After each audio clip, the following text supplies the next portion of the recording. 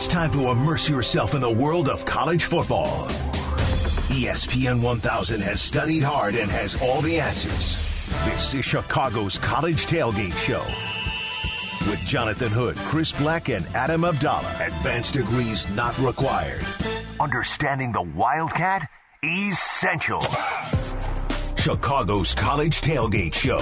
This is Chicago's home for sports. ESPN 1000 and the ESPN Chicago app.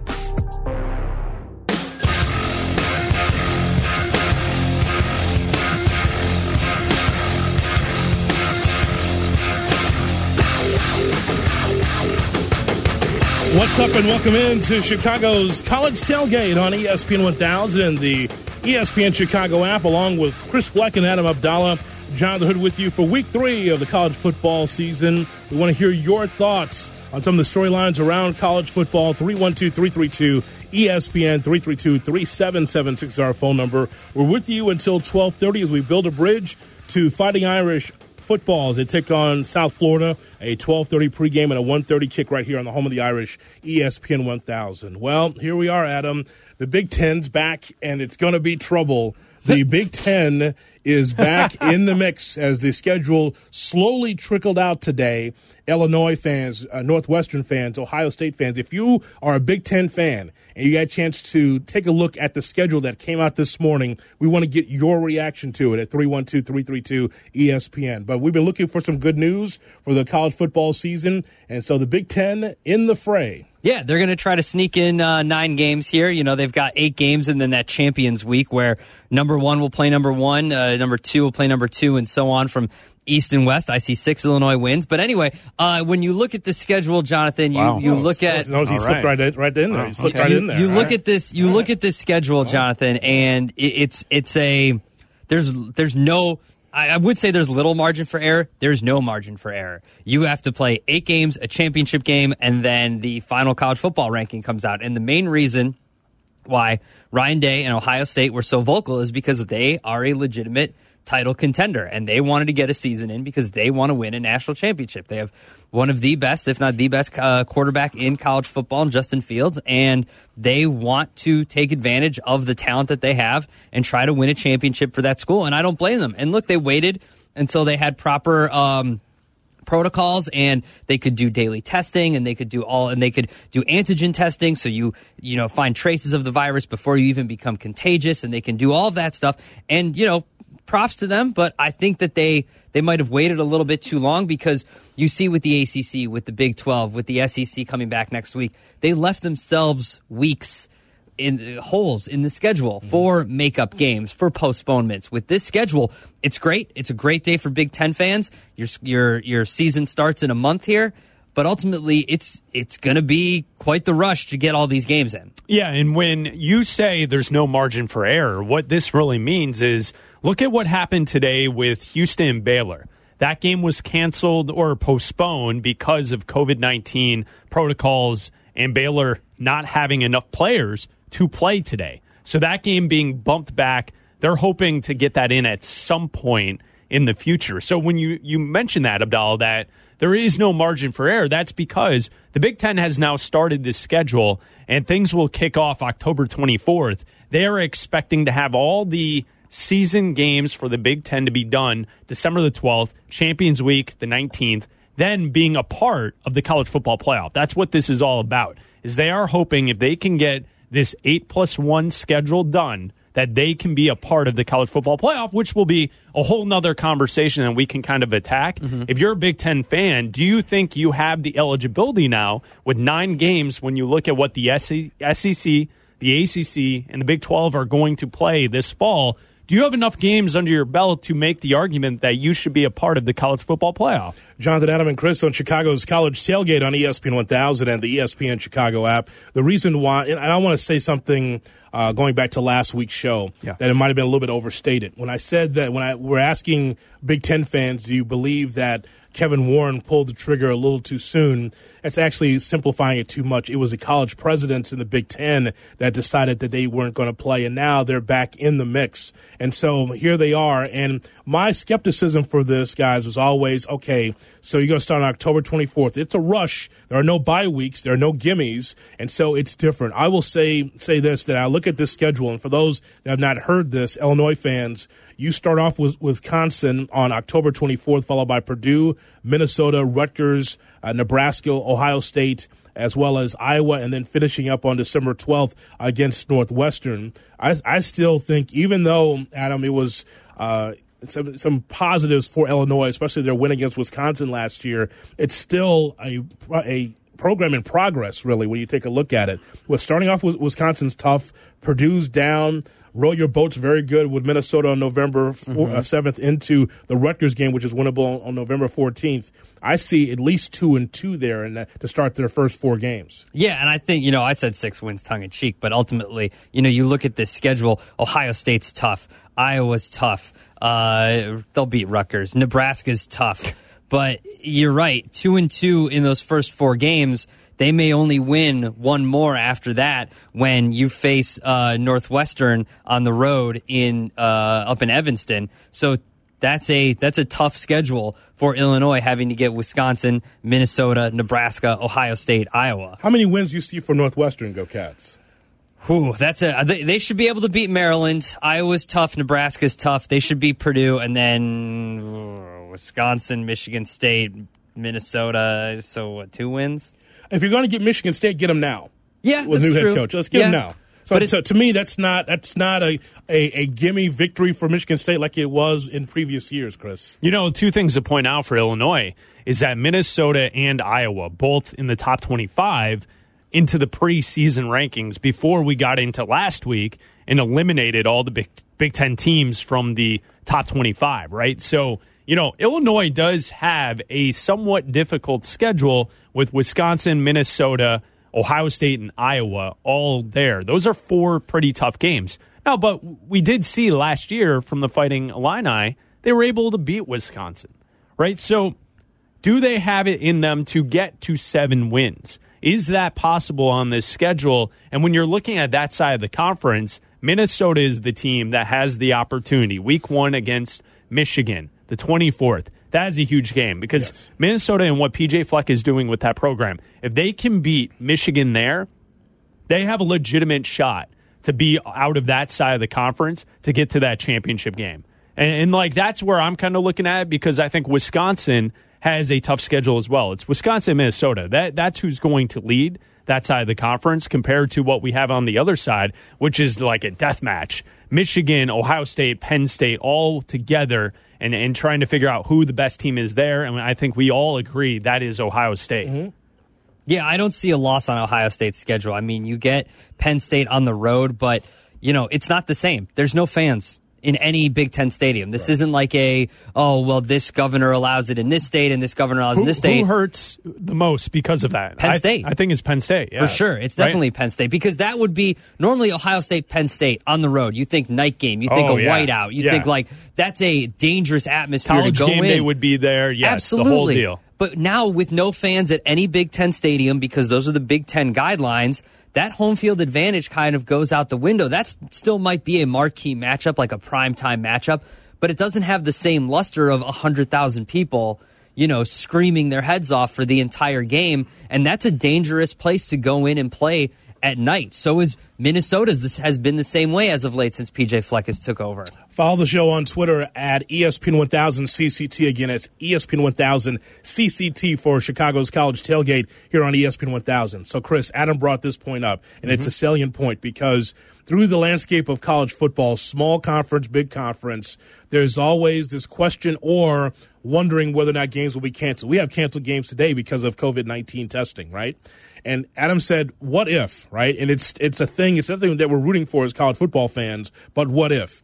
What if you have a situation like Ohio State takes on Penn State and there's an issue with testing and you have to cancel that game? There are no makeups here. As we go through from October 24th through December 12th, there are no makeups. This is a tight schedule with no bye weeks. If there is a cancellation, how does the committee look at one of the best Big Ten teams when it comes to the championship games. I think what we will end up seeing is that if that takes place with one of these teams who has a chance to get into the college football playoff, I think they're going to be left out.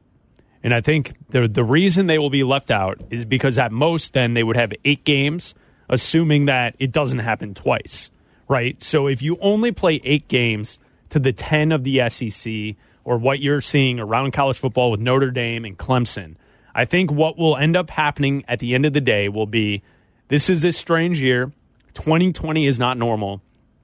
And there's a Big Ten champion, and that champion won the conference with 7 games, and that's all they played. But unfortunately, they're not going to be a part of the college football playoff because they didn't play enough of a schedule. And I think for people to argue against it, I know I was watching College Game Day earlier today, and I heard Desmond Howard and Kurt Herbstreit talk about how that would be enough of a picture for the committee to make a decision. Yeah, except for the fact that you're only playing conference games, and we know how this works. College football is not predictable, and each and every week is a playoff to get into the college football playoff.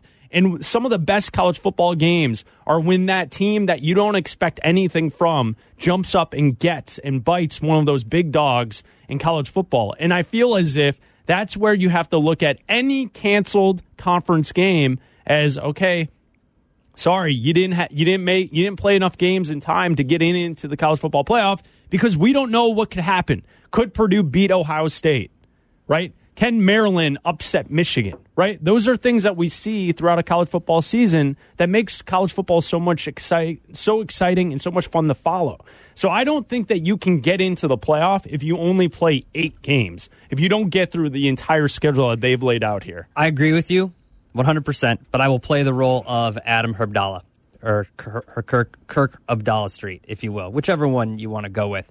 When you look at Ohio State... Can we go with neither? Okay. Jonathan, when you look at Ohio State... Can we go pass on that one? And they've... let's say this happens against Rutgers or against Maryland. Yes. We know Ohio State was going to run it up on Rutgers and Maryland. We know that. Yeah. So if it's one of those games, we know the outcome. Now, if you miss Penn State, if you miss the Michigan game... See, I disagree. How do you know the outcome? I'm just saying that this is what people will say. People will say, look at undefeated Ohio State. Yeah, they didn't play Nebraska. Wouldn't you make that same argument last year for Wisconsin traveling to Champaign against Illinois? Of course. How'd that work out for them? They lost. I get that. Bucky thought that they were going to be a part of the college football playoff last year. They had things moving in the right direction. So what's your point, Adam? They got upset on the road. My point is that you will have people. I agree with you. I don't think they should be allowed in because you've got the ACC is playing 11 games. The SEC is playing 10 games. Those schedules are set. The Big 12 is playing 11 games plus a championship game. That's not included. That's 12 and then 11 games with the championship game. So to me, if you miss a game, you shouldn't be allowed in just based on the percentage of games you've played because you've got teams that are playing almost double the number of games you're playing. But there will be people, there will be talking heads that will say, and there will be probably people in that committee that will say, we know who Ohio State is. We know that they're one of the best teams in the country. Let them in. That is going to happen. Whether it's right or wrong, it's going to happen. Well, it's not. Well, I'll tell you what, it's not right, and here's why it's not right. It's not like you have to have Ohio State in a big time game because of money or because of fans or because they bring their fans in, because there are no bowl games here. So it's not about attraction to me. It's just about the best teams and those that busted their butts to be able to get here. It got to the point where it got so late. Thank goodness this happened on October 24th. I was just going to rule the Big Ten out, period. You just can't be part of this, right? Come on in, Sun Belt. I mean, if that's what you want to do.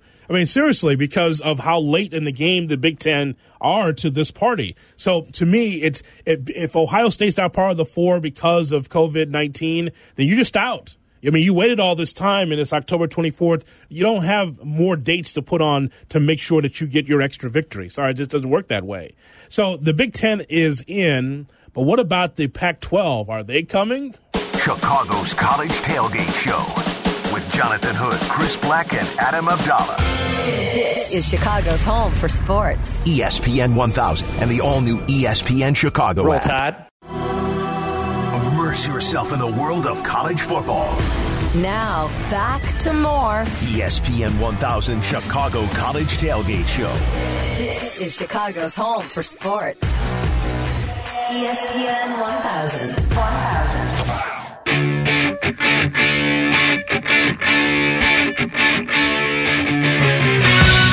Chicago's College Tailgate on ESPN 1000 and the ESPN Chicago app. Follow the show on Twitter at ESPN 1000 CCT. Chris, you can also follow on our Twitch channel as well.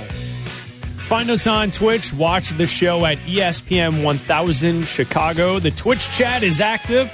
Talking some college football this morning. What's up to all the Twitchers out there?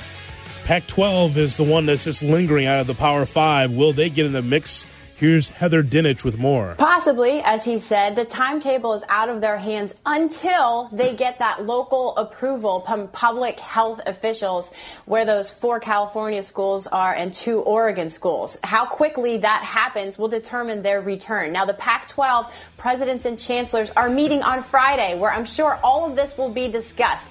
But then beyond that, their timetable also includes the testing that they got. The new daily testing will be on each campus by the end of this month.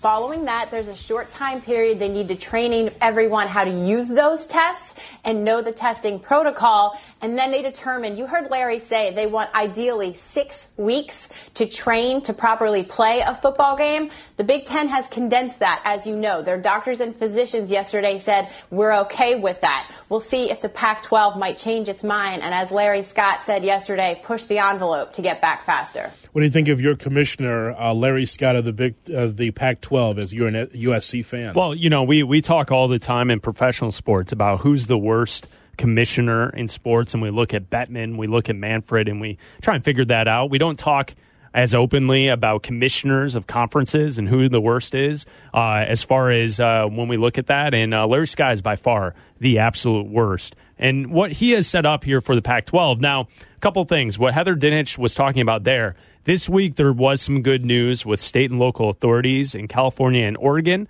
saying they are willing to ease the COVID-19 related restrictions, which then would allow the 6 teams in the Pac-12 that are in those different states to resume their football season. So that is good news. Now, as far as Larry Scott, commissioner of the Pac-12, and what they have, the one thing that I would look at is the San Jose Mercury News reported that there are sources indicating that the Pac-12 is trying to target October 31st to the start of the college football season. Now, Scott declined that report, but the question would then go back to, is that too late? If they start on October 31st, does that give the Pac-12 enough time to get enough games in before the date of December the 20th, when the College Football Playoff Committee will release the 4 teams that will be in the playoff? Will that give them enough time? And I think that's where, going back to the Larry Scott conversation, is he only, listen, I get it. All these decisions, Kevin Warren, Larry Scott, all the decisions are based on medical information and how they are going to proceed going forward. But it seemed as if in the moment that when the Big Ten made their decision to postpone, the Pac-12 was just going along for the ride. And now they've put themselves in a position where they are behind everyone else, and they are not ready when they could have been up to speed, could have been setting in a direction where they could be playing football, and now they may be on the outside looking in as far as the college football playoff because they won't have enough games to be able to play. Yeah, it's one thing to deal with COVID, but maybe by that time the wildfires will be taken care of. Yeah, that's the problem, is that the air quality, you've seen baseball games being canceled. You know, like I know the Seahawks are going to play out there this weekend, but the air quality out west has been so poor that teams aren't even practicing. Talk about the air quality here. I mean, on Thursday I was golfing, and when you looked west, you could see the haze. Yeah. And when you would look east, the skies are blue.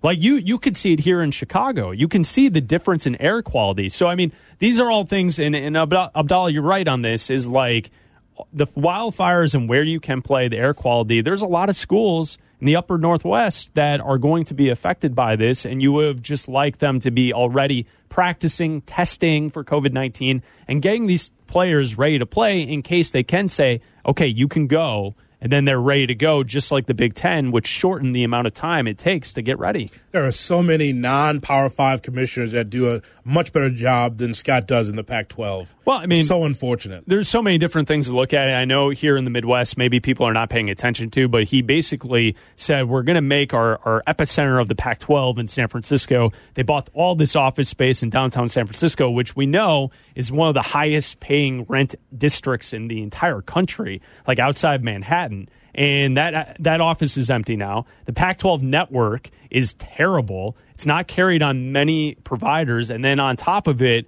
they're not doing well compared to the Big Ten, which is crushing it, right? So, there are so many things that Larry Scott has done that has just left a lot of people desiring more from their commissioner. The 11 o'clock kicks are getting underway in college football. Also, keep our eyes on Clemson. Do you take Clemson or the field for this season? We talked to a Clemson insider next on CCT. More college football talk is right around the corner. Chicago's College Tailgate Show. ESPN 1000, Chicago's home for sports. Go Tigers. From State Street and the First Midwest Bank Studio, this is WMVP Chicago, ESPN 1000. Chicago's home for sports. Need to get schooled on the latest in the world of college football? ESPN 1000 Chicago College Tailgate Show. This is Chicago's home for sports. ESPN 1000 and the ESPN Chicago app. Here are your hosts, Jonathan Hood, Chris Black, and Adam Abdallah.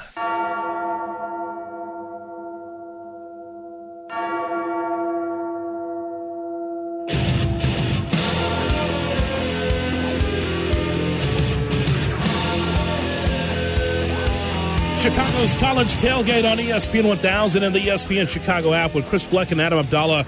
Jonathan Hood with you. We're here every Saturday before Notre Dame football. We're building a bridge to Notre Dame football as they take on South Florida. A 12:30 pregame, a 1:30 kick right here on the home of the Irish, ESPN 1000, as the Irish try to go 2-0 here on the season after defeating Duke and trying to get it done against the Bulls this afternoon. So the big question is, for the national championship, do you take Clemson or the field? How good is Clemson going to be versus the other competition? Adam, as a resident Alabama fan, Clemson or the field? I think given a chance to take the field, I always take the field. Because whether it's Alabama, Ohio State. No, especially if the Roll Tide's on that field, you'll take that whether field. It's Alabama or Ohio State or maybe another SEC team or Notre Dame or who knows who it's going to be. A Pac-12 team? Well, Cincinnati? All right, that's enough of that.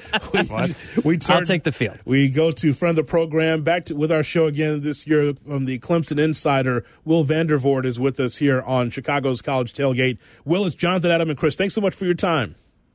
Hey, guys. Thanks for having me. Hey, I want to get your thoughts as Clemson gets ready to take on the Citadel this afternoon at 3 o'clock Central Time on the ACC Network. What's the overall thoughts on Clemson coming into this season? What stands out most about this year versus last? Well, non-COVID and everything else, I think the main thing you look at is the talent and the depth of this football team.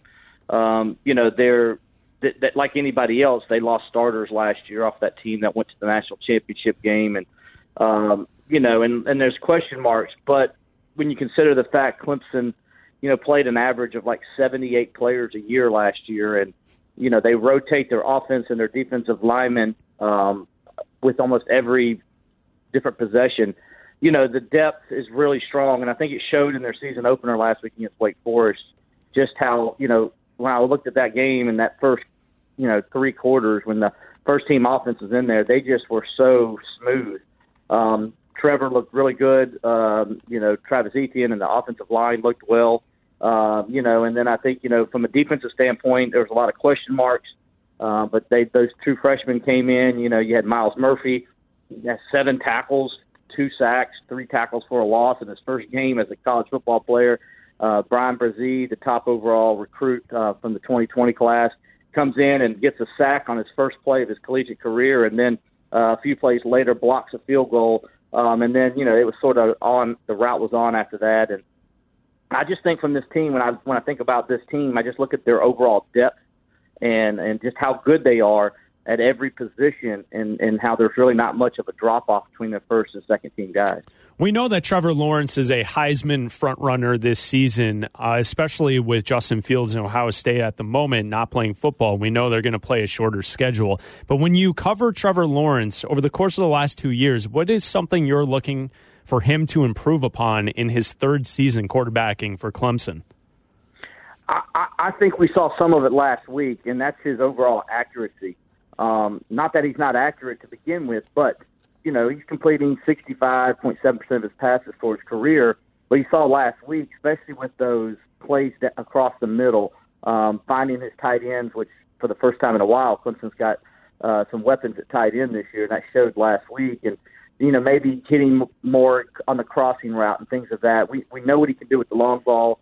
We know he can throw the long ball. He's got a tremendous arm, but how accurate is he with that? But he did miss the one long ball that he attempted last week. He did overthrow Frank Ladson just a little bit. So I'd like to see him get a little bit better there and a little bit better, more accurate in his intermediate throws across the middle of the field. That's where Clemson struggled last year. And you could see that was a point of emphasis right off the bat in the Wake Forest game because they dominated that middle of the field. Wake Forest dared them to throw the football in the middle of the field, and Clemson did all night, and Wake Forest had no answer for them.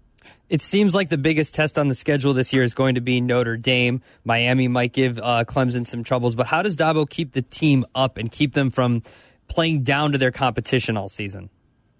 Well, you know, here's a stat a lot of people don't know. Clemson has won today, if they win today, and they should, it would mark their 24th consecutive non-conference victory during the regular season. So, and then, of course, they've won, you know, I'm trying to remember, 24 in a row in the ACC. So what he does, and they, by the way, they're averaging, I think, 38 points per game, winning margin against ACC teams during that stretch. So what they're doing is his whole thing is it's about Clemson. As long as they don't lose to Clemson, they're going to win the game no matter what the other opponent does, because they feel like, you know, from a talent standpoint, they're just head and shoulders are better than everybody else, and if they just do what they're supposed to do and execute, nobody can really beat them. And I think we've seen that for the most part. They've been really dominant in the majority of their wins. They've had a couple of close calls here and there, but you know, for the most part, they have really taken care of business against teams they're supposed to beat. Will Vander Voort from the Clemson Insider with Jonathan, Adam, and Chris on Chicago's College Tailgate on ESPN 1000 and the ESPN Chicago app. To that point, Will, we have not spoken since Notre Dame decided they want to share their Mike Tirico NBC money with the conference. So, So what are your thoughts about Notre Dame being part of this conference? It's something that a lot of fans have been looking for a long time, and now Notre Dame's in the fray. How does that stand out to you? Well, I think it's good. You know, I've been covering the ACC since 2004, and, you know, it's either been Florida State or Clemson, and occasionally you had a Virginia Tech in there, you know, battling for this conference championship. So it's good for the ACC to have another team in there that can come in and challenge some of the blue bloods of college football in the ACC, which is, you know, the four teams, Clemson, Virginia Tech, Florida State, Miami. Those are the traditional college football teams. And so it's good to have Notre Dame come in there as one of the blue bloods, period, in college football, to be a team that can contend for an ACC championship. If you win that, you got an opportunity to play in the college football playoff, obviously. And it's good for Clemson, and it's good for the conference as a whole. And guys, just to give you an idea, when Clemson goes to Notre Dame, if both teams do what they're supposed to and hold serve, that game will more than likely feature the first top 10 matchup, or top 5 matchup, of two ACC teams in the month of November since 1981, when Clemson and North Carolina did that. So it doesn't happen often in the ACC during that time of the year, and so that's kind of what Notre Dame can bring to the table this year if they can hold serve, and Clemson can, and that really is a top 5 matchup going into that game. You know, a name that I always look at when the coaching carousel comes around is Brent Venables, and the defensive coordinator for the Clemson Tigers. Why is he so good, and why hasn't he left Clemson to go start his own program? I'm going to tell you what Brent told me a few years back. When I asked him that exact question, he asked me, why should I? And the reason he said that, and he gave his reasons, is, first of all, he's making as much money as any, you know, group of 5 head coach in school can give him, right? So he's making over $2 million a year at Clemson, and he's got athletes all over the place that at his disposal that he can, drop into his scheme and do different things with. And, when you look at Clemson's scheme, it's as close to a pro-style defense you're going to see. They do a lot of zone blitzing. They look like Dick LeBeau and the Steelers out there with the kind of blitzes they do. You look at last year, they lose all 4 down linemen to the NFL the previous season, and last year he readjusted his whole defense towards the style of Isaiah Simmons, and Clemson was a top 3 defense, scoring and total defense all year last year, and that's despite the fact they lost all those studs from the year before, and so he does as good a job as anybody of adjusting and going with his personnel. This year he's gone back to the traditional 4-3 because, as I mentioned earlier, all those freshmen they got coming in and how better they are up front with their 4 down linemen. They're kind of going back to their old style there. And so he readjusted his personnel, and he just likes Clemson. Both his sons now play here at Clemson. Tyler Venables is a freshman safety. He played last week. And then, of course, the guy started in the middle is Jake Venables at middle linebacker for Clemson. So he's got his 2 sons playing for him. He makes more than enough money. He doesn't have to deal with the headaches of being a head coach, and he can just pick any player he wants to go out there and run his system and run it well. And I think that's a big reason why he's decided right now just being the defensive coordinator at Clemson is a pretty good gig. Normally, Death Valley is one of the hardest places to go into and play. 80,000 screaming fans. There's only going to be 19,000 people there today because of the COVID restrictions. The tailgating, there's no tailgating. The parking lots aren't opening as early. What do you expect the atmosphere to be like during this season where fans are going to be limited in the stadium? I still think it won't be, obviously it's not going to be like 80,000, but the way Clemson spread out that 19,000 throughout the stadium is quite impressive. Got a chance to go over there the other day with the media and take a look at what it's going to look like. They're going to pump in a little crowd noise, but by the way, so people can understand why it's called Death Valley, it really is a valley. The stadium sits in a valley, and the stadium was built around it. And so the noise goes down, and it stays on top of you, and that's why it's so loud in that stadium. And so even with 19,000 and the way they got it spread, I think it's still going to be pretty loud, and I'm really curious to see if they're even going to use any of that crowd noise because the way they laid it out, I think they got a chance to be pretty decently loud in that stadium. We heard Kansas City last Thursday night, they opened up the season, and they didn't have any crowd noise, and they used the regular crowds, and it was pretty loud considering it was I think maybe 20,000 fans in the stadium. So, Clemson's kind of similar. We'll see what it does if they even need to use that sound effect at all. But I think it'll be a decent atmosphere. The main thing with Clemson, anybody ever comes, is the tailgating.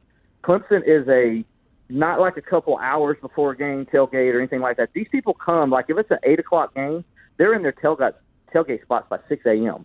And they tailgate for 12, 14 hours, and if it's a noon game, they'll come and tailgate for a little bit, and then they'll tailgate for 8, 9 hours after the game's over. So it's all about the tailgating at Clemson in a lot of ways, and that's going to be the thing that's going to be different this year because they're not opening the parking lots until 3 hours before kick, and then they're telling fans you have to leave immediately after. So the tailgate atmosphere is what's going to be more missing and disappointing than anything else going on at Clemson. I think the game day atmosphere itself inside the stadium will be fine. But it's going to be kind of, for me, somebody who's been covering this team a long time, it's going to be weird not seeing really any fans in the, out there tailgating like I'm used to. The number 1 team in the country, Clemson, takes on the Citadel. Will, as always, we appreciate your time in Chicago. Thanks for coming on the show. Hey, guys, thanks for having me, man. Anytime. Will Vandervoort from the Clemson Insider with us here on Chicago's College Tailgate. And, Chris, I got to tell you a story. So last week we were doing the show, right before the show. Yeah. And so in the studio, on the office, there's a special feature on Trevor Lawrence. Uh-huh. And there's Abdallah under-eyeing, looking at Trevor Lawrence with such disdain. No. With such disdain. No. You got it all twisted.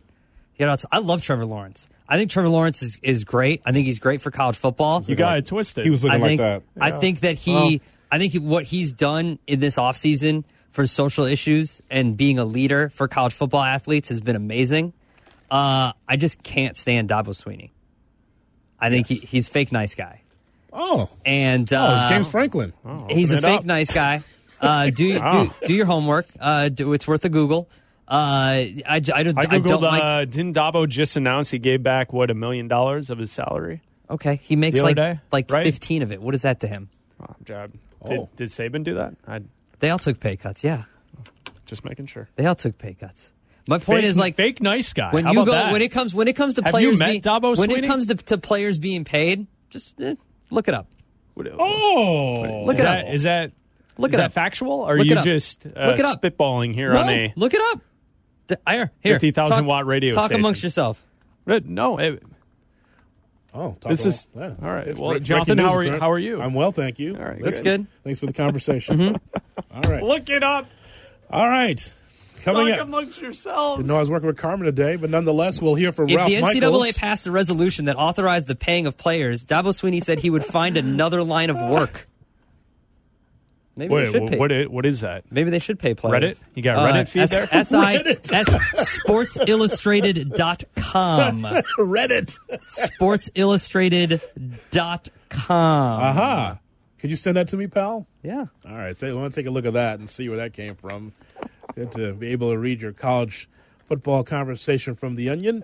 We now take a look at Notre Dame as they get ready to take on South Florida. That's a 12:30 pregame and a 1:30 kick right here on the home of the Irish, right here on The Onion. This is Chicago's College Tailgate Show with Jay Hood, Black, and Abdallah. ESPN 1000 and the ESPN Chicago app. We're going to get the game.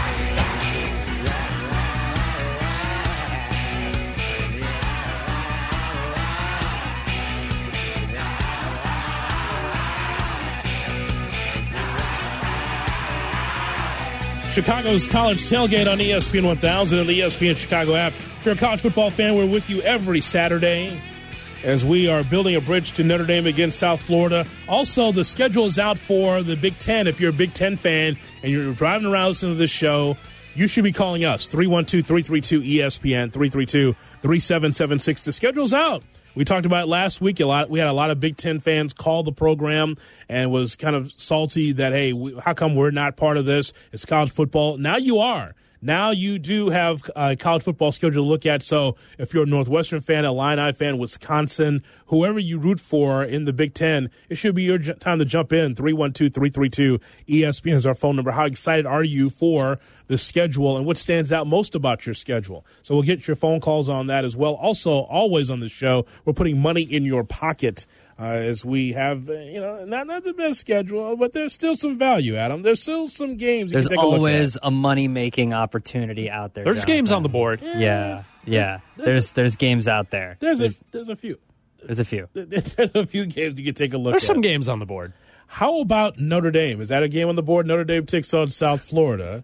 Some thoughts from Brian Kelly says that the Irish need to get to a better start in this game versus the last. We have to get off to a better start. We talk about 4 quarters of football for us is get off to a good start, have an attention to detail, which our attention to detail wasn't great at times, especially defensively. We gave up some uncharacteristically big plays, which was about attention to detail. But the second half, which is effort and enthusiasm, was outstanding. And then we finished strong. Those are 4 quarters of football for Notre Dame, and that's always been our standard. We've got to clean up those first 2 quarters. So practice has been good. The focus has been good. When we flip to a competitive mindset, we've got to be better in those first 2 quarters. Yeah, I thought that the game was just okay, Chris, for the Irish. That was okay, but I guess the bigger question I would have for you is this. So 21 touches by Kyron Williams, the running back for the Irish, during his 205 yards and 2 touchdown debut.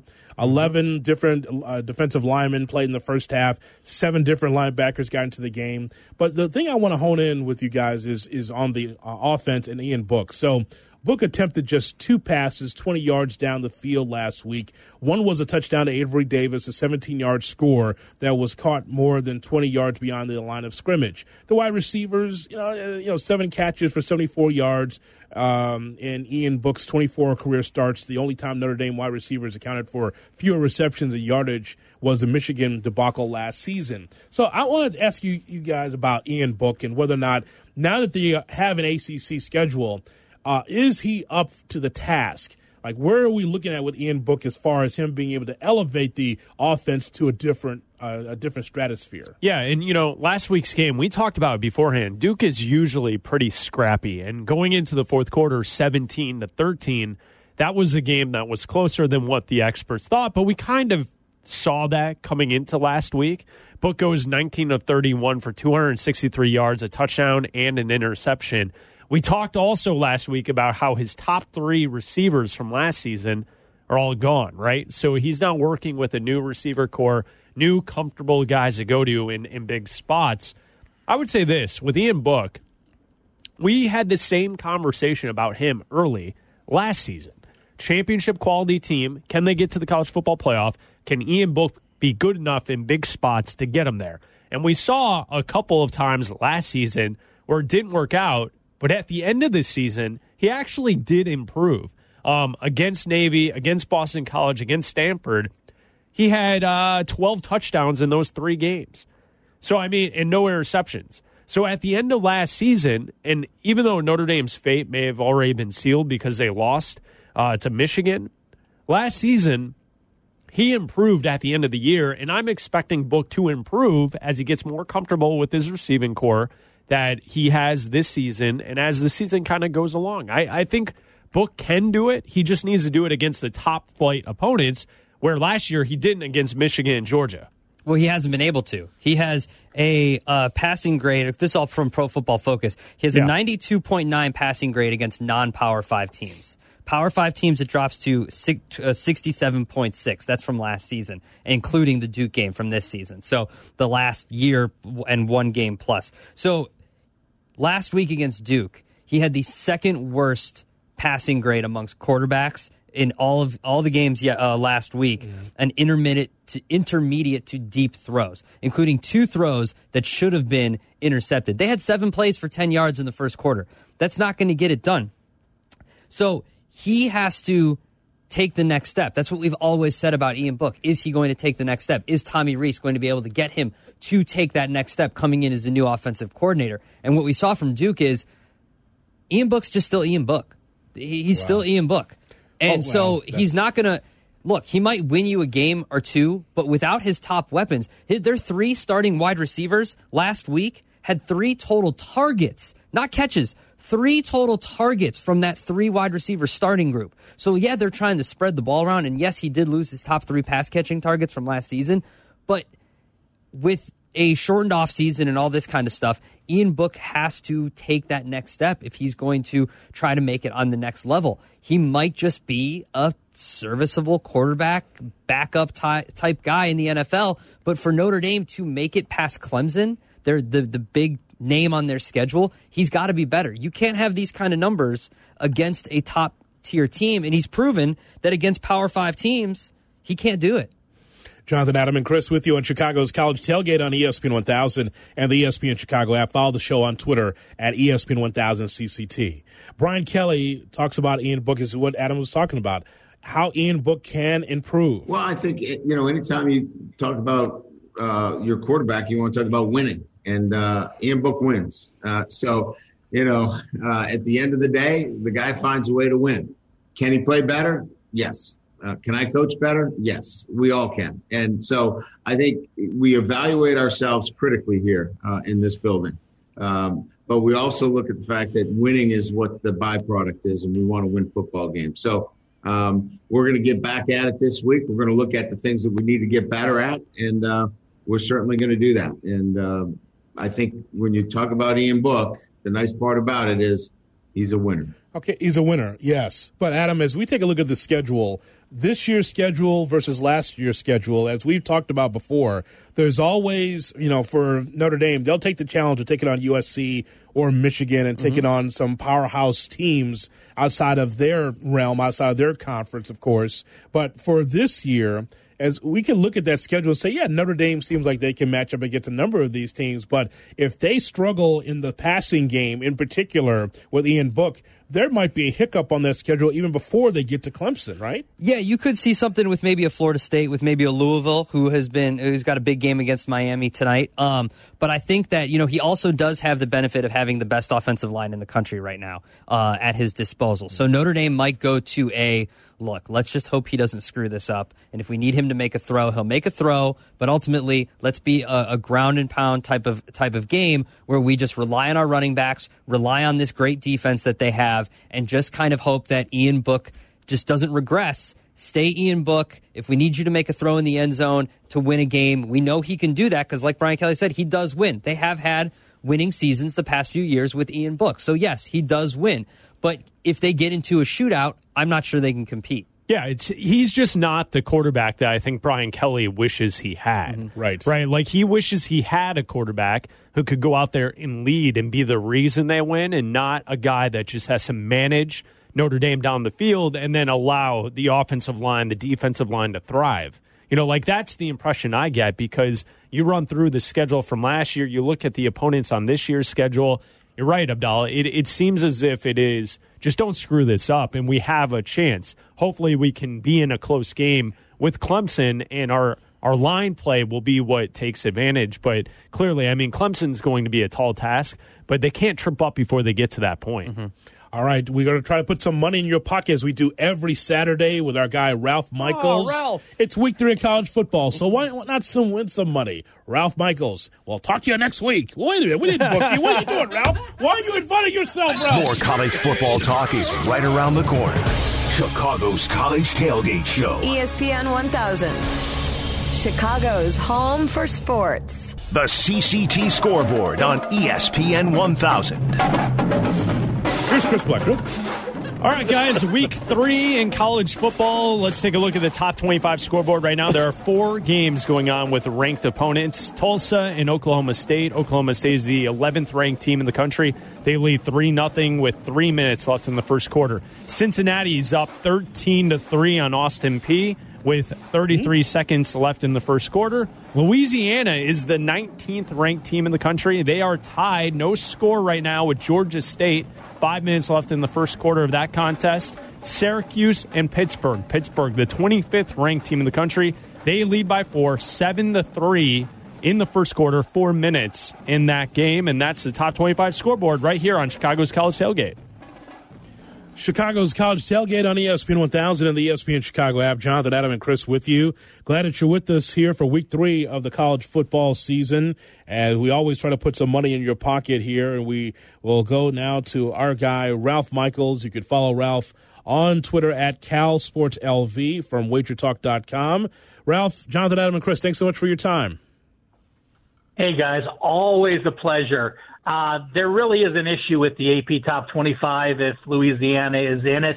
Not that they haven't done a great job the last few years, but we'll see a little change in the next few weeks when they start including the other teams that are playing. It's not even a football team. It's a pack of seasoning. It's a Raging Cajuns. It's unbelievable.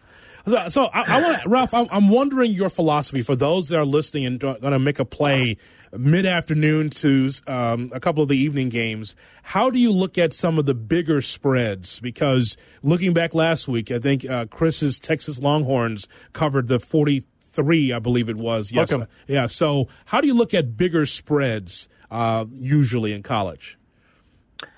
I don't. This year is so unique. It's an individual case by case. There's no lump answer that can I give you. Let's use the Irish for an example. Notre Dame was a 20-plus point favorite last week. They were outgained in the first half. But what we saw, second half adjustments when they held Duke to 86 yards in the second half.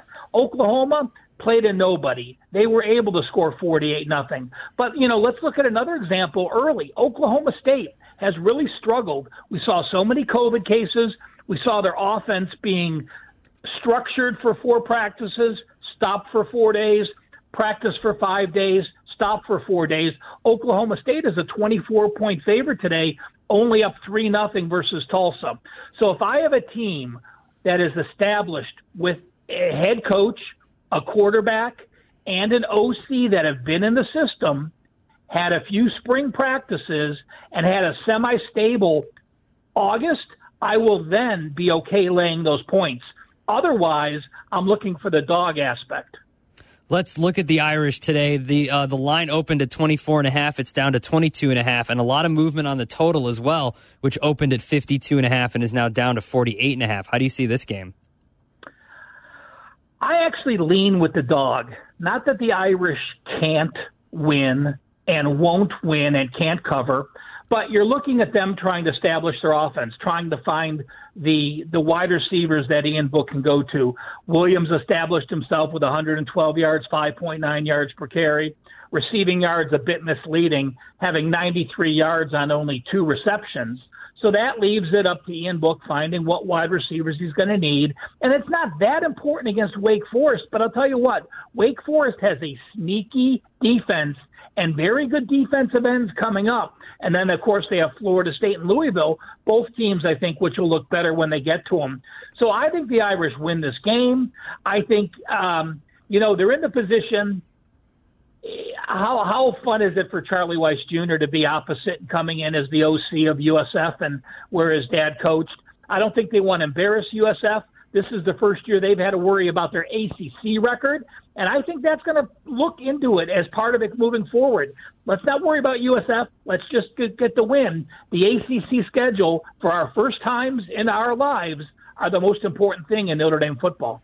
UCF is taking on Georgia Tech, and UCF over the course of the last couple of years has really become one of those darlings that people make the argument that they should be included in the college football playoff, even though they're not in one of the Power 5 conferences. How do you see them matching up against a Georgia Tech team out of the ACC today?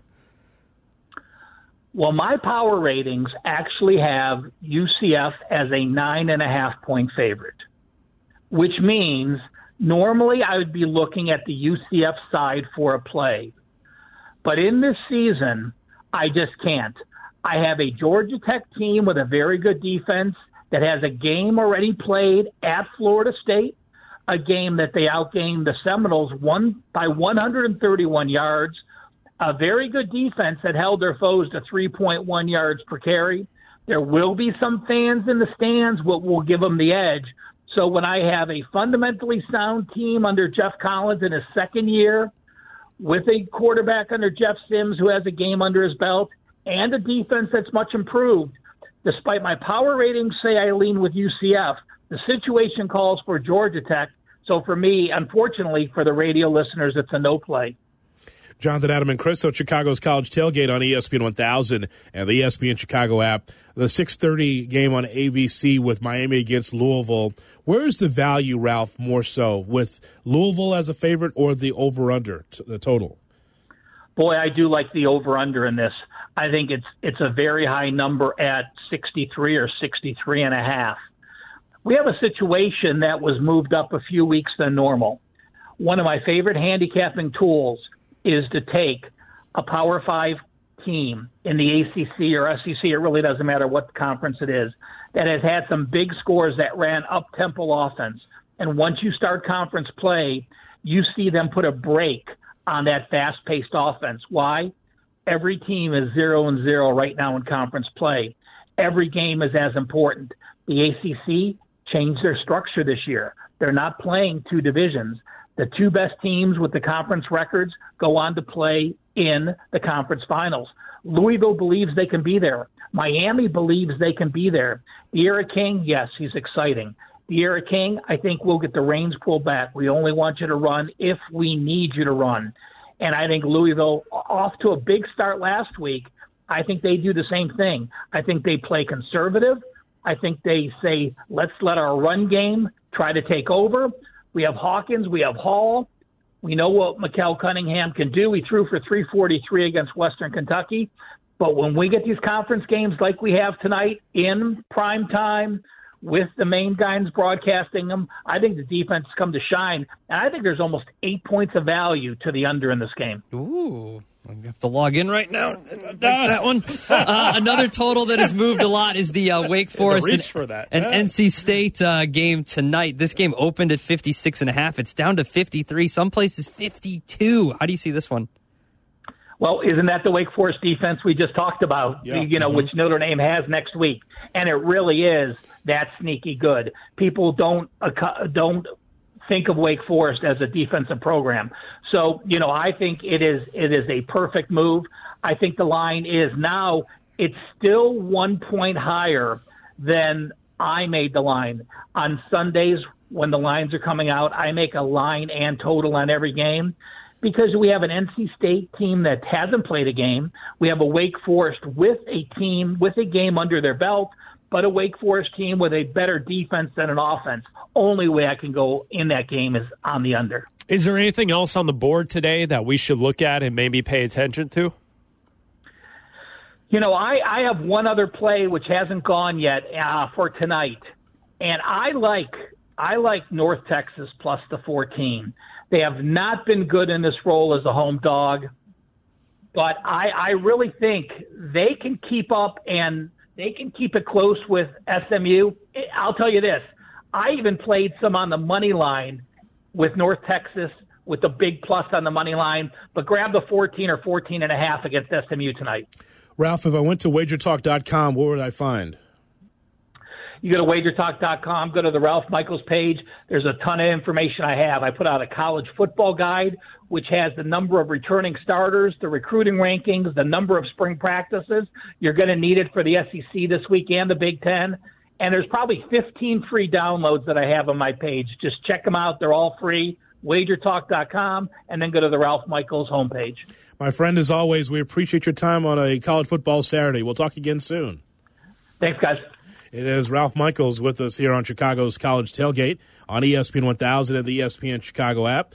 It's always good to hear from Ralph, Chris. North Texas plus 375 right now on the money line. Woo! Are we going to sprinkle a little there? And you got a line shot, bro. I got plus 410 over here. And play the Ralph little sprinkle. A little Raging Cajun sprinkle. Little spice on it. On a Saturday. Put a little spice on it. Second generation ball player Shane Buechele. Yeah. Steve Buechele's kid. For SMU. The quarterback for SMU. Socially distanced in Denton, Texas, I'm sure. And it'll be about 20,000 there in North Texas. Nonetheless, we now turn to the Big Ten right around the corner. So we're going to make our predictions here. We got a schedule. Oh. ILL. LOL.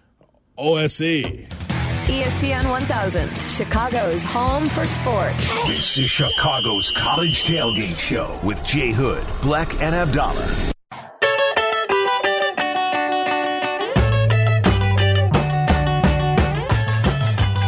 Saturday night specials come your way at noon here on ESPN 1000, the ESPN Chicago app. Also, we'll keep our eyes on the Heisman Watch. By the way, are you going to pour one out to a great establishment that's going to be closing soon? Which one? Oh, the one recently. There's Bowling Alley. Yeah, Southport Lanes. Southport. I mean, pour one out for Southport. I've poured out a few for Southport Lanes. Sad. I've lived in that neighborhood. Chris and I lived together in that neighborhood for 6 years. I've lived in that neighborhood since 2004, and that place has been a staple. They'll always find a TV for you. That's exactly right. What game you want. The atmosphere was always great. You could always get a spot at the bar. Great beer, great food. It's just they've got a week left, so if you can, get out there, support them before they get out of there. I was always a big fan of the Cajun chicken sandwich. Oh, that was so good there. Stumbling in there just to get beers, and Adam is right. Similar to Mother Hubbard's, if you're looking for a game, they'll put it on for you. Oh, absolutely. And you could always count on like, where should we go? Where should we go? We're thinking of a spot. We're thinking like, well, we're going to go to Southport Lanes, so let's go to Southport Lanes. Sad. It's sad that like a iconic spot like that. Oh yeah, they still have the Schlitz above the door. They still have the old Schlitz carving above the door because you can still it's great. I love it. I was hoping if they have some old signage, I'd like to take some home and put them in the hood cave. Seriously. You're just up there trying to get the shirt signed down. I like nostalgia like that. You We'll know, drive by and find out. You guys, They might. You guys know I like this nostalgia like that. The old school, just to put in the hood cave. I'd love to have that stuff. Yeah. Well, go ahead, Adam. Sorry. No, it's just a bunch of bars like that have been Pippin's is a staple downtown. Guthrie's another Wrigleyville staple that has been shutting down. It's just the pandemic just sucks, man. The 2020 Big Ten schedule is out, and I think we need to lay out some predictions here. So, Adam, with your Illini, ILL. LOL. OSE. We take a look now at Illinois. Let Lovey win some games. Come on, Abdallah. Well, I haven't seen him as of late. Is the beard back? He shaved it. No, No beard? no, No beard, 2 wins. All right. We now turn to Chris now. That's the Well, no, look, they have a tough schedule. Wisconsin's a loss. Purdue. It wasn't a loss last year, though. So why are you so confident? I looked at the lines already. On Colin Wilson on the Action Network already predicted Wisconsin as a 28-point favorite. Woo! Okay, Woo! so let's All right. So The program was ready to take the next step. Take your questions. Take your questions. He's got 24. Sorry, he's got Illinois, Wisconsin at minus 24 right now. So Wisconsin lost. Purdue. Okay. Let's talk about Purdue. They can beat Purdue. They can beat Purdue. It's a home game. They can beat Purdue. Minnesota. Loss. Yeah. Rutgers. Win. Nebraska. Loss. Ohio State. Hold on. Nebraska? Really? Scott Frost? Scott Frost is home. Better. All right. Better. Okay. All right. Better. Okay. What did you say? Let's see. Iowa. I'll tell you. Hold on. I'll tell you this. As hard as Nebraska was trying to play football, they better win every damn game. They better win every damn game. Well, that's not going to happen. As hard as you've been trying to play football this year, you want to get out of conference and go to the SEC or something like that, or the Big 12. So lost to Nebraska, lost to Ohio State, lost to Iowa, win against Northwestern. That's 3 wins. Chris, 3 wins. You feel the same? 3 wins. Set it at 3. Okay, fine. Set it at 3.5. Where are you going? Over, under? You take the over? I see 4 losses. So I'll take the over. Okay. Where's the other win? Purdue, Rutgers, Nebraska, Northwestern. Okay. Nebraska. All right. Yeah. All right. All right. Go Cats. Maryland. Win. Win, huh? You better. Okay. Yeah. All right. Go Cats. You sure? Yeah. Now remember how close bad game, that offense field was goal? last year. Hold Yeah. on. Oh, yeah. Remember- It's close. It's close. Okay. All right. Win. Iowa. Loss. Nebraska. Loss. Purdue. Win. Purdue's going to just lose every game On the road? On the road? They don't have the tall grass in Evanston to help them out. If you're listening to West Lafayette, we apologize, but your team is underwhelming. How about Purdue? Hey, Brom, take that Louisville job next time. Anyway, okay. So Purdue win, right? Wisconsin Loss. okay. Michigan State Win. Wow. Is that Win. the a win. Northwestern? Yeah. That's that one game where you're like, all Stand right, up tall. That's a win. Fitzgerald earned that money. That's a win. Wow, with It's a win. with his chest out, Fitzgerald with the victory against And Michigan State. note, on the road without the tall grass. That's a win. Minnesota, Loss. Illinois, Loss. 3 wins. Over under 3, Chris. That's about right. I'd set it at 2.5. Yeah, and I would where are go you going over. from there? Over. I would go over from there, but I think it's 3. Okay. Any more wins? No. I mean, listen. Maybe Illinois. Remember what we saw from Northwestern last year. They were very disappointing, especially offensively. So, beg your pardon. All right, Michigan. But you guys know how it works here in town. What do you mean? I mean, we're the only show that's going to talk about Northwestern, their downfalls of the football program. You know that's true. Yeah, we're the only ones that are going to point out that they're inept offensively. It's a tough year. It's a tough year. I get this. It's a tough year. Get this. It's a tough year. We were at Bat 17 in Evanston breaking down Northwestern football Hey, that's where last Illinois year. beat Wisconsin. Yes. That's where I almost fell out of a chair. That's where I almost fell out of a chair. Because that over-ticket cash. The whole point of that show, I remember that show, was that no one will ever talk about Northwestern, the fact that everyone always wants to go to, Fitzgerald's doing a great job. Remember on the that lakefront. Rose Bowl? Oh, my God. Listen, they really have not been that good as of late. So they have to improve offensively. And with this schedule, it's difficult because they've struggled against a number of these opponents. And we know last year they went 3-9. So, Hold on. Let that settle in. Mm-hmm. They went 3-9 last season. Yeah. Their 3 wins last year were against UNLV. They beat UMass, and they beat Illinois. So now with only a Big Ten schedule, if you set that number at 2.5, now maybe I'm talking myself out of the 3 wins because they only beat one Big Ten school last year. And we both, all three of us, just agree that Illinois is going to beat them this year. So Correct. Bill Conley of the SP Plus on ESPN just put out his win totals for the Big Ten, like just now. One. So Illinois, 2.5 Okay. projected wins. Over. Northwestern, 3.2 wins. Wow. All right. Purdue, 3.4 wins. Nebraska, 3.5. Iowa, 4.3. Minnesota, 5.1. Wisconsin, 6.2. Nebraska down that much? Like, you're going to lose against Ohio State out of the box, right? Mm-hmm. Okay, so Wisconsin loss, Northwestern win. Mm-hmm. Penn State loss. Illinois, you say loss. How about this? Right? Michigan State, 3.2 wins. Michigan, 4 wins. Yeah, I think real Michigan's quick. a little inflated. Hold on a second. Let's go through it real quick. Eric, I know we're late, but just gotta get because Michigan is a big storyline. If we think Ohio State's going to be the best, Michigan's always the second storyline, right? Mm-hmm. So let's go through it, Adam. Against Minnesota. Tough. On the road. Tough game. Tough. Just Tough. closer. Like, you take Minnesota on the points in that spot, but Michigan wins the game, right? Michigan wins the game. Who's playing quarterback? I don't know yet. Exactly. I don't know yet. Exactly. Michigan State win. Indiana win. Wisconsin loss. Rutgers win. Yeah. Loss against What are you struggling with Win. Rutgers for? What's Win. College football. ESPN 1000 has studied hard and has all the answers. This is Chicago's College Tailgate Show. With Jonathan Hood, Chris Black, and Adam Abdallah. Advanced degrees not required. Understanding the Wildcat? Essential. Chicago's College Tailgate Show. This is Chicago's home for sports. ESPN 1000 and the ESPN Chicago app. The CCT scoreboard on ESPN 1000. Chris Black. Chris? Thank you, Jonathan. As we take a look at the top 25 scoreboard in college football, Oklahoma State up 3-0 on Tulsa, 7:45 left in the second quarter. Cincinnati's up 21-3 on Austin Peay, 8 minutes left in the second quarter. Georgia State, Louisiana. We were just talking about Louisiana's ranked 19th in the country. Well, they're down 14. Georgia State leads 14-0 with 11 minutes left in the second quarter. How about this? You got the upset alert with you as well, Jonathan. 7-10 is the score. Syracuse leads Pittsburgh. What's the score? 10-7. 3-point lead for Syracuse, the Fighting Media Elites.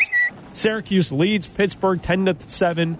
10 minutes left in the second quarter, and that's the top 25 scoreboard right here on Chicago's College Tailgate. The Fighting East Coast bias. Well, I mean, that's just what it is, right? For those of you new to our show, we bring our bird in because there was an upset. Well, there's an upset brewing. Georgia State the bird and comes Syracuse. in. It's so funny. Georgia State is the upset right there. As The occasion's not as spicy today. the pack of seasoning losing to Sprinkle. Well, I tell you what. Shout out to the Sun Belt. If the Big Ten was not coming back, welcome in, Sun Belt. Come on in, pal. Come on in, small school. Why not? How about all those upsets, including Coastal Carolina, the Chanticleers? Yeah. And then once again, they had prime time, right, against Campbell? Yeah, they beat down on the Fighting Camels. So a mascot. fake rooster against a can of soup. And so that was the kid. It's amazing, some of these schools. It's unbelievable. 312-332-ESPN, 332. How about Tulane? How about the 3776. Yeah, anything in game you're interested in before we get to our specials? Tulane's up 17-0 on Navy. Yeah, Tulane's up 17-0. I did I live bet that. I had that at 6.5, and then I live bet it at 10.5. Well, Navy, they just weren't prepared, Oh, what? The Navy, they just weren't prepared, pandemic, like all the excuses in the world. They have Georgia their State. sack dances ready to go, though. This is Down not 17. right. You see that? You may have to check on your now legal gambling website, because I have Georgia State at plus 2.5 right now, and they're up 14-0. All right. Waiting for the refresh. We will see. We will see about that. Mike on the north side on I Chicago's see College +4, Tailgate yeah. on ESPN 1000. Yeah. Hi, Mike. Hi, thanks for taking my call. Jonathan, I hope at the center of the Hood Cave is a big St. Francis de Sales banner. Of course it is. There you go. Class of 90, which rhymed with nothing for the yearbook. There you go. I just wanted to say about the Big Ten, as long as Lovie Smith is the coach, I'll always cheer for the Fighting Illini. I think he brings class to the program, and I will never cheer for Northwestern. I was at the UMass game last year, the third worst team in the country, and they ran up the score on them. That's not, just because they're having a bad year, they're going to take it out on that team to try to make themselves look good to recruits. I don't think Fitzgerald has any class. All right, my friend. Glad you checked in. Appreciate your phone call. Finally, someone other than us with a strong take on the Northwestern Wildcats. But Fitz is the best as we get ready for Saturday night specials. It's time to put money in your pocket. What's wrong with making a few bucks on the side? It's the Saturday night special. You want some of this, don't you? Yeah! Well, you need to know the winner. And I know the winner. It's time to put money in your pocket. It's the Saturday night special on Chicago's College Tailgate on ESPN 1000. All right, place your bet. Mr. Saturday night special. Got a barrel that's a blue and gold. They ain't good for nothing. But put a man 6 feet in a hole. I mean, he could have easily took the Jets job. It was available for Fitz. You remember that a long time ago, right? Oh, yeah. The hot name? He'd be right back at Northwestern. Wow. Wait a minute. Bounced from the AFC East. All I say is this, is that on this show, we look at the upper echelon, we look at the middle, and also we look at the teams and hold them accountable. And the idea that just because they have a beautiful campus in Evanston that we're supposed to pat them on the head, that's not right. They should be better.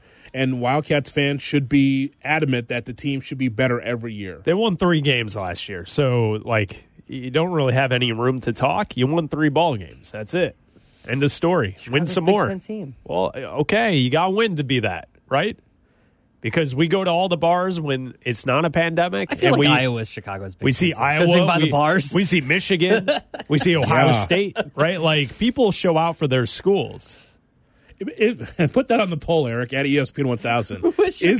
Is Iowa Chicago's Big Ten team? It probably is. There are more Iowa bars within the city limits than any other bar. That's true. Any other affiliation. I think you're onto something there. Absolutely, it's possible. Put that on the poll and see how that comes back. Is Iowa really Chicago's Big Ten team? In parentheses, based on the bars. Yeah. Okay. Appalachian State will take on Marshall, Adam. They will. Yes, they will. They will. That'll be, maybe I'm reading too much into this blog against the FCS Eastern Kentucky, but I was very impressed by what I saw from the Herd freshman quarterback Grant Wells, who actually is from the same hometown as App State head coach Sean Clark. Wells is behind a strong offensive line that starts 5 seniors. I do expect the Mountaineers' run game to give Marshall a lot of problems. I think it's closer than the experts think. Give me Marshall, as I saw it, +4 against App State. Lock it up. Do you have it at +4 on yours? I see 5.5. Ooh, I see 4.5. Will you allow me to have the... We'll middle it at 5. We'll give you +5. Will you? Yeah. You set the number at 5 for Yeah, me? we'll middle it. I like Marshall +5, Eric, against App State. Lock it up. Adam? We'll middle it. I will go to tonight, Wake Forest. Tonight, I heard. North Carolina. NC State averages only 16.1 points per game in conference play last year. The under is 20-9 in NC State's last 29 ACC games, 10-4 in Wake's last 14 ACC games. And SP Plus, courtesy of Bill Connolly, has this as an under bet as well. I will take Wake Forest and NC State under 53. All right, Jonathan, I'm on this game with you. The Appalachian State at Marshall game, CBS 2:30. How about that for CBS? That's a well, they're hurting without the SEC. So here you go, Marshall and Appalachian State. They're not rolling Vern out there, are they? CBS 2:30. Doing it from the couch. Gary Daniels on the call. Okay, but I'm going to go the other way. Oh no! Minus the 5. I'll take Appalachian State after watching them in the second half late last week, adding the touchdown to cover. I will take App State minus the 5. Saturday night specials on ESPN 1000 and the ESPN Chicago app with Jonathan, Adam, and Chris. So we try to put money in your pocket for a college football Saturday, week 3. Miami against Louisville, Adam. So if Miami was home, I'd pick the Canes, who I do believe that they're improved. This will be a big test for Miami's offensive line. It's a group that's had a ton of turnover the past 3 seasons. But I feel good about Louisville. I have it at 3. I don't know what you have it as because I did this early Friday, so I have it at 3. I will tell you right now, in some places, Miami is a point favorite. Okay. And I'm seeing 1. They're -1 right now. Miami's on DraftKings. Yeah, it's flipped. Can I have the +1 with Louisville? Yeah. I like Louisville to win the. I like Louisville to win the game outright. I like them to win the game outright. Let me put it on record, and let me have Louisville +1. Lock it up. Adam? I'm going to go with one of Ralph Michaels' picks. He mentioned this game as well, Miami and Louisville. When the over-under opened at 59.5, I was like, give me these points. There's going to be a lot of points. And then it goes all the way up to 65.5. You know what that means? The under? You go the other way. You go the other way. Give me Miami, Louisville, under 65.5. You're the under man today. Under, 65.5? 65.5. Well, you know the reason is I took a couple overs last week and it didn't go well. And a lot of sloppy football is being played because guys haven't tackled a lot yet. And But but Notre Dame came through. Yeah. Notre Dame came. Yeah, that under came through. Yeah. So I feel like the Clemson under was a sweat, but that came through as well last week. So I feel like guys are still their offenses are still trying to work things out. So I'm feeling more unders in these first couple weeks of play. All right, Jonathan. Chris? I guess this is what we're going to do today. You go Louisville. You go Louisville plus the point and to win outright. Tonight it's the marquee game, 6:30 on ABC 7. Hurricanes, Cardinals. I'm going to go the other way on that. And I'm going to take Miami minus the 1 point. Derek King, I think he shows out tonight. And Miami shows that they are for real. And they beat Louisville on the road. Lock it up. Last game, UCF Georgia Tech. Oh, no. So I like the way Jeff Collins' young team battled back for that victory against Florida State. Florida State's back, right? So Jeff Sims, it's going to take a while for Novell. Okay, it's not going to be easy for Novell like in year 1. It's going to take a little time. It's also not a Memphis schedule either. There you go. Right. See? Jeff Sims is a stud, and the Yellow Jackets will build around him. The advantage of being at home and having one game under their belt against UCF will be enough, I believe. I saw it at 7. What did you see it as with this earlier? Because I kind of think that Georgia Tech's going to win the game. But what's the line that you've seen? Georgia Tech plus 8.5. I saw it at 7 earlier. But again, I put this prep together early Friday morning. Yeah, the line right now on DraftKings is 8.5. During Cap and J Hood, I was putting this together at 7 a.m. So, okay. So what's the number? 8.5. 8.5. I like Georgia Tech. All right. Plus the 8.5. 8.5. Lock it up. Adam?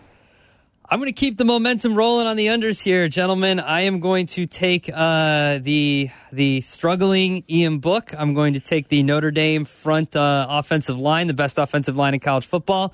I'm going to say they just continue to run the ball and just try to get out of here. I don't think they're in any chance of losing this game, but I will take the under 48.5 in Notre Dame, South Florida.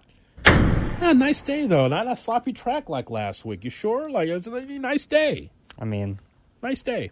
Yeah. How about if I asked you about the number?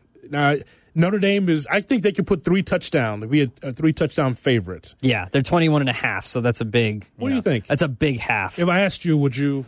Yeah, I mean, I think what Ralph Michaels told us that Notre Dame doesn't want to be embarrassing Charlie Weiss's kid, or do they? Or do they? I think they might. But I don't think that this is let's run up the clock. I think this is just a nice, clean, let's get up to an early lead and then just kind of run the ball and not make any mistakes. I think they can win by 3 touchdowns, but I don't think it's going to be I don't think they're putting up 50 on them. I might be wrong, but I don't think they're putting up 50 on USF. If they don't put up at least 3 or 4 touchdowns on South Florida, then I am very wary about the Irish against Louisville. Just saying. Let's go over to Chris now at the last pick. I think let's make it 3 for 3. Jonathan, you took Georgia Tech. I will go UCF minus the 8.5. They win 10 games last year. I think UCF is going to be a team challenging for the top 10. I can sit this week out if you guys just want to. And they get the victory by more than 8.5 points. I'm going UCF. Boy, 3 for 3. It's almost personal. Well, no, I mean, it's just how the card laid. I don't care about how you lay your cards, but nonetheless, I'm just going to try to go 2-0 with Georgia Tech after winning some money last week, and we're going to see if I can just ride with Georgia Tech again. The matchup we've been talking about, and really is the best matchup. If you're going to watch college football today, outside of the Irish against South Florida, there is Miami against Louisville, 2 ranked teams. Some thoughts from both coaches. First, Manny Diaz, the head coach for Miami, his first impression of King in game action. We had an idea. You know, in our scrimmages, he's not live contact, so we were basically playing touch on him, which really benefited the defense because there were some plays that he got touched that he would have gotten out of, which we saw him get out of for the first time last Thursday night. So creates a lot of problems. Number one, it's an extra gap in the running game. You have to account for him in the running game. And then even in the throwing game, UAB came out, played a very different defense than what they had shown on film from the opener or from any of 2019. A lot more bump and run man coverage. And the issue in man coverage is when you match up everybody in the back end, there's no one on the quarterback. And ultimately, that's what ended up happening, is that if there was no one he felt good about throwing the ball to, he could take off and run, and there were some really explosive plays on some scrambles. Louisville's coach Scott Satterfield on the challenge that De'Ara King poses. Well, you know, I think there's a lot been said about, you know, some of the transfers that they brought in there. They're impact players, particularly the quarterback, you know, and the 2 defensive ends. Those 3 guys in particular, I think, have really stood out in week 1.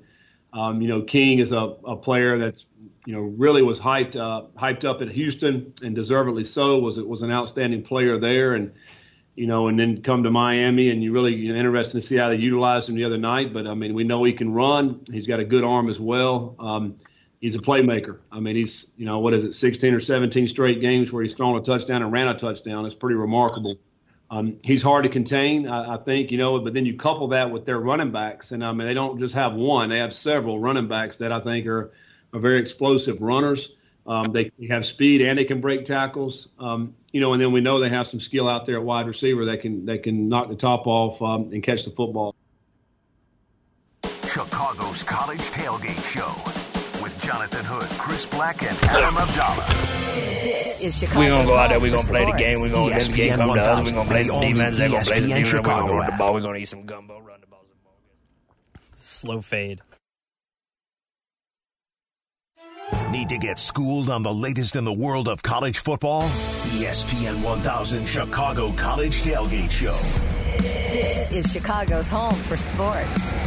ESPN 1000 and the ESPN Chicago app. Here are your hosts, Jonathan Hood, Chris Black, and Adam Abdallah. It's college football's highest honor. From now on, your name will be followed by the words Heisman Trophy winner. Who will be the Heisman? Along with Chris Black and Adam Abdallah, here's Jonathan Hood. Building a bridge to Notre Dame football as they take on South Florida, 12:30 pregame, 1:30 kick. Right here on the home of the Fighting Irish, ESPN 1000. Time for Heisman Watch. And here's Chris Black. Chris? Guys, after 2 weeks of college football and the Heisman Watch, number 1 is Trevor Lawrence, quarterback from Clemson, which I think we would all agree heading into the season he was going to be the front runner. Here are the names on the list on ESPN.com behind Trevor Lawrence. Number 2, Spencer Rattler, the quarterback from Oklahoma. Great first week in his debut. He threw 4 touchdowns in the 48-0 win over Missouri State. Sam Ehlinger, quarterback from Texas, is number 3. He was fantastic last Saturday as well. Travis Etienne, running back from Clemson, is number 4. And number 5, Chuba Hubbard, the running back from Oklahoma State, as Oklahoma State struggling today, up 3-0 in their contest. But Chuba Hubbard, the 5th person on the list in the Heisman Watch on ESPN.com. I wonder if these Ohio State games, if Ohio State tries to run it up on people to try to get Justin Fields a spot in that Heisman candidacy. Because if you're going by it, if we're talking about you're not playing enough games to win a national championship, or to be considered in the playoffs. Style points. Are you playing enough games to get Justin Fields into that Heisman Trophy race? Because at the beginning of the year, before we knew all the cancellations were going to happen, we all assumed it was going to be Trevor Lawrence and Justin Fields as that 1-2 for the Heisman candidate. Like it was going to be them and like whoever else, right? Maybe Sam Ehlinger from Texas, maybe Spencer Rattler from Oklahoma. But it was going to be essentially a two-horse race. You build your Heisman profile based on beating bums first. Yes. So with Ohio State not having many bums on their schedule, are they going to try to run it up on teams and not take their foot off the gas if they are up, 3 or 4 touchdowns, just so they can pad his stats? Because with less games, those stats don't look as good because you're not playing as much. How often can you do that now against head-to-head schedule? Oh, something else we got to mention just real quick about that. So no red shirts. So now you have expanded rosters now for college football, so no red shirts. So you got a full complement of players. But when you look at a head-to-head Big Ten schedule, how many opponents can you really run it up on besides Purdue? Rutgers, Northwestern? Northwestern, yeah. I would guess, here's how I would look at it for Justin Fields. The moment they start playing, he'll be in this top 5 Heisman conversation. So will Waddle and Harris? Yes. Najee will be, yeah. Right. And so you look at it, and it's like, okay, this is good for right now.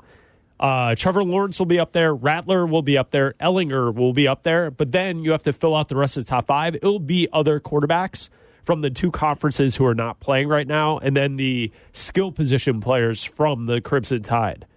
They'll be in the conversation too. Yeah, but in order for Jalen Waddle to be in there, doesn't Mac Jones or Bryce Young need to be there? Mac Jones. Who? Mac Jones. Who? Well, it depends. If they split time, you're not going to have one guy over the other. That's true. I think it's more likely that Najee finds his way up there, Najee Harris, because they're going to rely on him a lot at Alabama. He's 6th on the Heisman list this week, and Alabama hasn't played. Yeah. So, I mean, that's also something to kind of point out.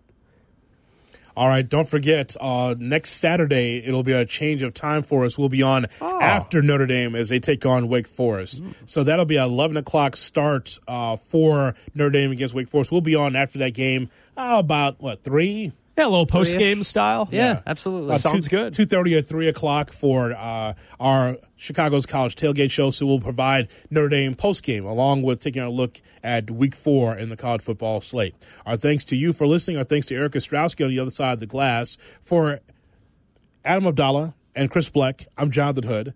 Notre Dame football is next. They take on South Florida right here on the home of the Irish, ESPN 1000, and the ESPN Chicago app. Don't forget to check out Bleck and Abdallah weeknights at 6 and Cap and J Hood mornings at 7 right here on ESPN 1000.